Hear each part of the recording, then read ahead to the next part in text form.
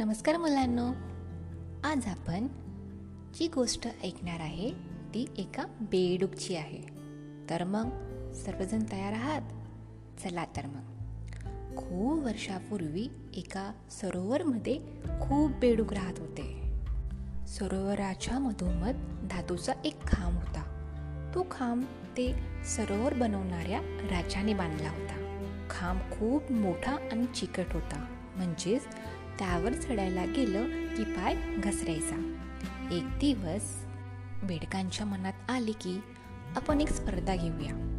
स्पर्धेमध्ये भाग घेणाऱ्या बेडकाला सरोवराच्या मधोमध असणाऱ्या धातूच्या चिकट खांबावर चढावे लागणार होते आणि जो बेडूक पहिला चढेल तो विजेता घोषित केला जाईल असे ठरले.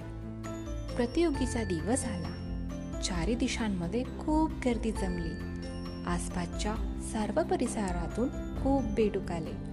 परिसरात प्रतियोगितेचा एक आवाज घुमू लागला. प्रतियोगिता सुरू झाली.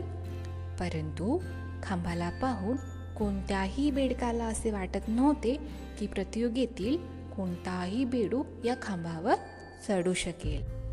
आजूबाजूला असेच ऐकू येत होते, अरे, हे खूप अवघड आहे. ही प्रतियोगिता आपण कशी जिंकणार? जिंकण्याची शक्यताच नाही. इतक्या चिकट खांबावर कसे चढणार?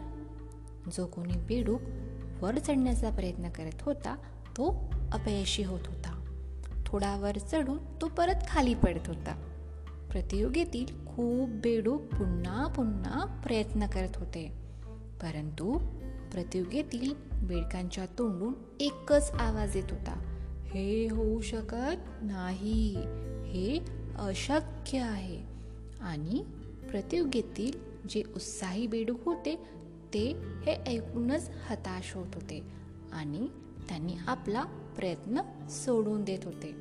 परंतु प्रतियोगितेतील त्या मोठ्या बेडकांमध्ये एक लहान बेडूक होता, जो सारखा वर चढण्याचा प्रयत्न करत होता आणि खाली पडत होता.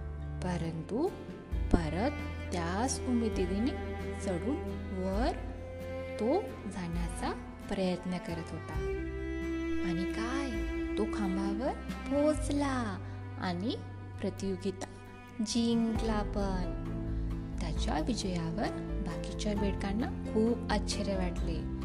सर्व बेडूक त्या विजेत्या बेडकाला घेरून उभे राहिले आणि विचारू लागले, तू हे असंभव काम कसे संभव केले?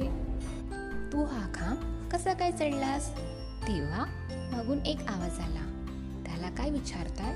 त्याला तर ऐकूच येत नाही. म्हणजेच मुलांनो, तो जो छोटा बेडूक होता त्याला आजूबाजूला नकारार्थी विचार होते. तो जो आवाज होत होता की हे होऊ शकणार नाही ते त्याच्या कानावर पडलेच नाही. त्यामुळे त्याच्या डोक्यात एकच लक्ष होतं की हा खांब आपल्याला चढायचा आहे आणि स्पर्धा जिंकायची आहे.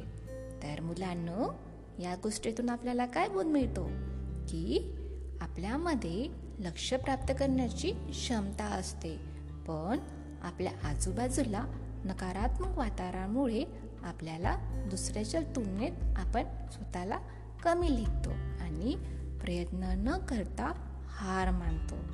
जर नकारात्मक विचार सोडून प्रयत्न केला तर विजय नक्कीच आपला आहे. धन्यवाद.